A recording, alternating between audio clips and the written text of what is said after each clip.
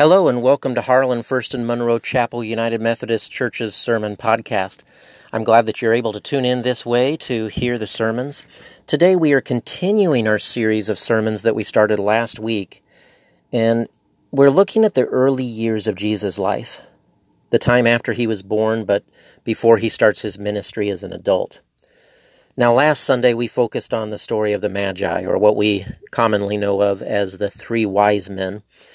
And we're going to be continuing that story, but from a different angle, focusing instead more on King Herod than the Magi. So you may recall that after visiting Jesus, the Magi left by another route. They did not go back and tell Herod where he was. So we're just starting off right where we left off. But first of all, we need to know, who is King Herod? Well, Herod, also known as Herod the Great, was the Roman-appointed king of Judea during the time of Jesus' birth.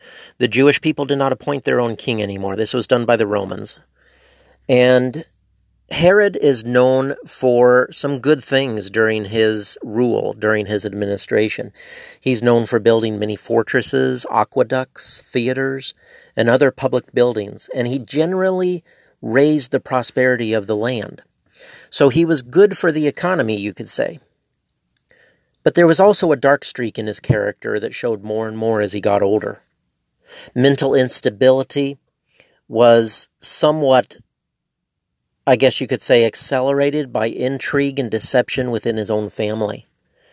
In a course of time, he murdered his wife, two of his wife's sons, his wife's brother, grandfather, and mother.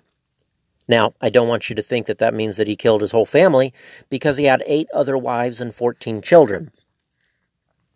Now, the slaying of the infants in Bethlehem, that we're the part of the story that we're focusing on today, would have taken place shortly before King Herod's death. And it's very believable. It's completely consistent with his character. When it comes to King Herod, one thing that we learn is that when it comes to leaders, character does matter. Now, you may remember from last week that when the Magi came and asked King Herod where the newborn king of the Jews was, and that they had come to worship him, Herod was extremely paranoid. He wanted them to come back to tell him where this child was so he could worship him, supposedly, but he actually wanted to kill the child. However, as I said earlier, the Magi, the wise men, were wise and returned by another route and did not tell him where this child was. And so what King Herod did next is one of the more horrifying stories in the Bible, the part of the Christmas story we don't like to think about. According to the story, an angel appears in a dream to Joseph and tells him that they need to flee from this political violence ASAP, leave the country, and go to Egypt as refugees. And so that's what they do. Mary, Joseph take their child and they leave in the middle of the night, and they stay in Egypt, whom evidently offered them asylum, until Herod passed away, which, as we saw earlier, would not have been a long time, since Herod was nearing death at this point anyway. So it's a good thing that they left, because when Herod realized that the Magi were not returning, he ordered that all boys in Bethlehem 2 years and under be killed. A horrific thing. Jesus was saved, but this is a story of sadness, for the other children were not.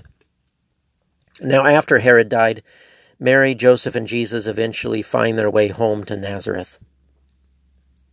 But what we have here in this story is a stark contrast between the governmental seat of power in the world at the time and the real power of God, shown most fully not through power, but through meekness and humble circumstances.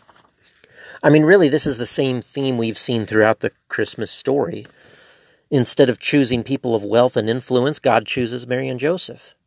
Instead of giving them the royal treatment, they appear to be the victims of a tax census.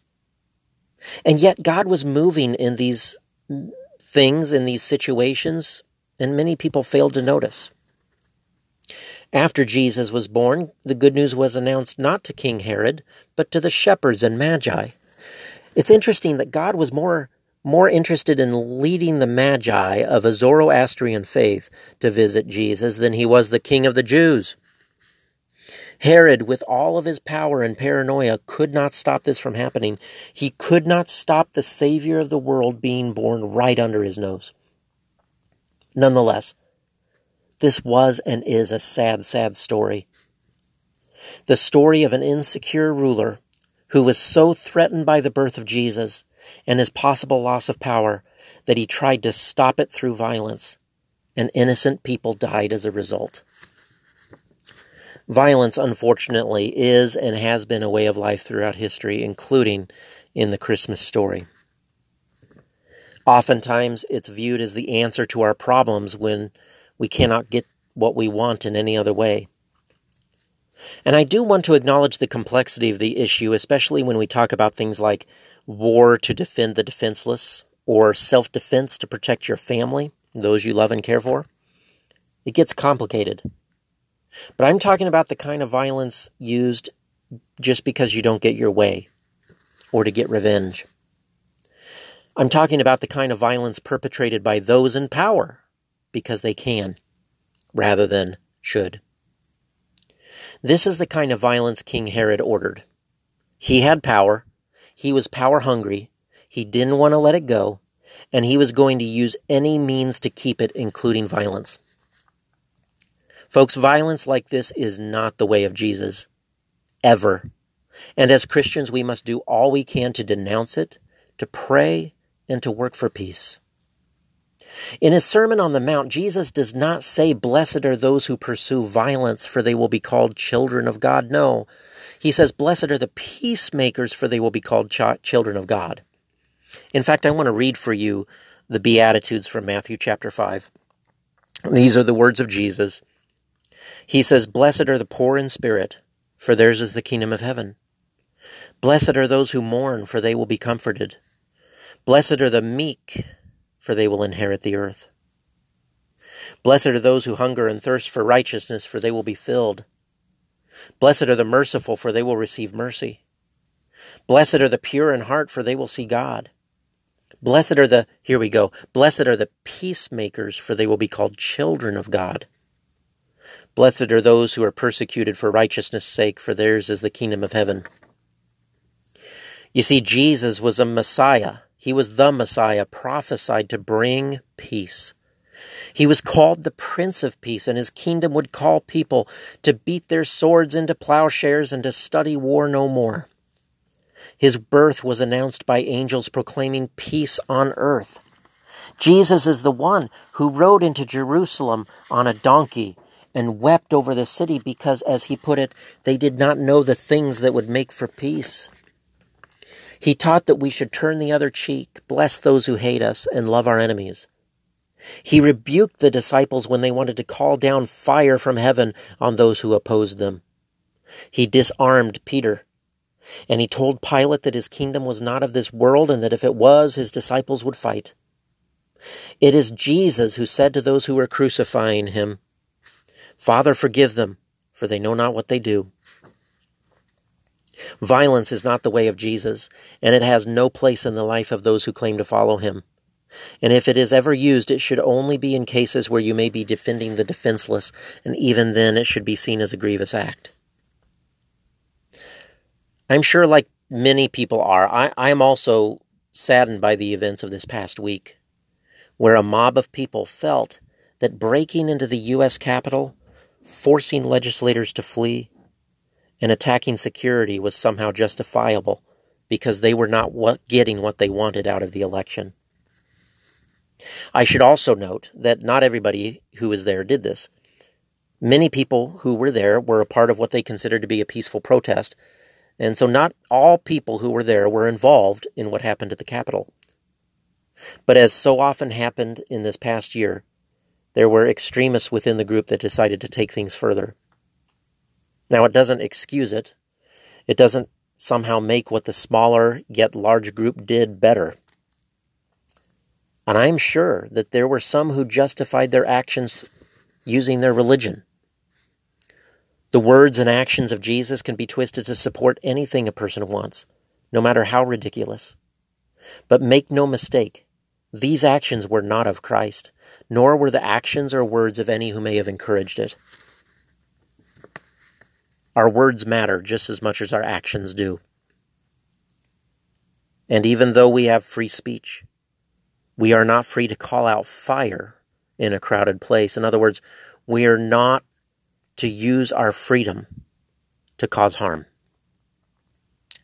As Christians, we are called to be people of peace. As I shared in my Advent sermon of that same title, we are called not to sow division, but to be bridge builders, as I shared earlier this year.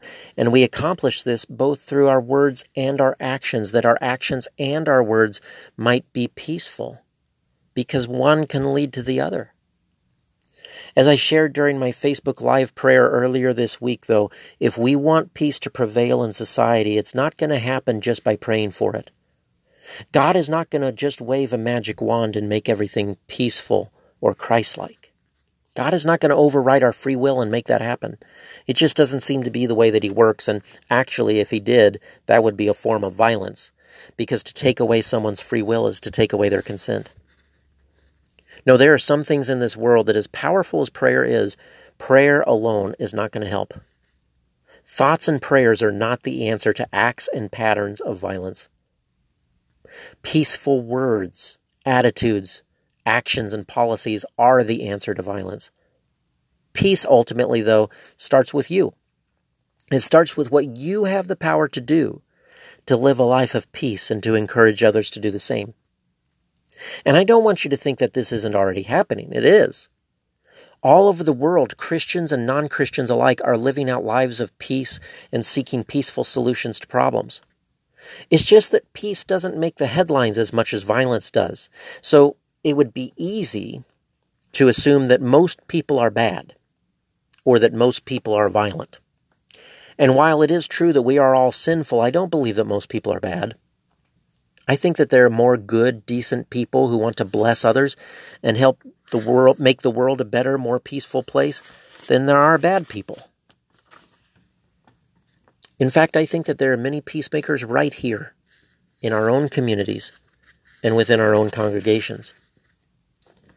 Because you see, the good news of all of this is that even one of the most powerful men in the world at the time, King Herod, could not use all of his power to thwart the purposes of God. Yes, it was still horrible. Yes, innocent people died. But he could not stop the nonviolent Messiah from being born and ultimately saving the world. This Messiah of peace, Jesus, is still at work in our world through you and me. And no matter how much evil or violence or darkness there may be in the world, God's purposes will not be thwarted. For as it says in the Gospel of John, when speaking of the advent of Jesus, the light has come to shine in the darkness, and the darkness cannot overcome it. Thanks be to God.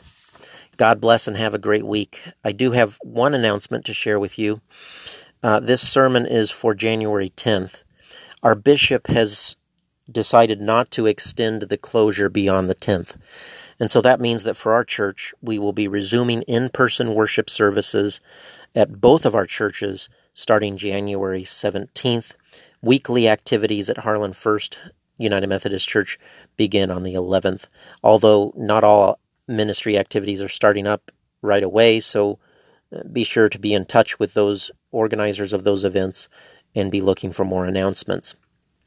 So we will be resuming on the 17th worship at Monroe Chapel and at Harlan First United Methodist Church at the normal worship times, 8:45 and 10:30.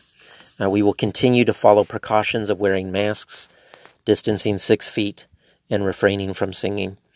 And we look forward to the time when the vaccines are freely available to all and that we can return to a somewhat normal life. But until then, we continue knowing that our faith is strong enough to carry us through these difficult times, to look to the future with hope, and to continue to trust in God. For faith is stronger than any adversity that we may have to go through. Have a great week.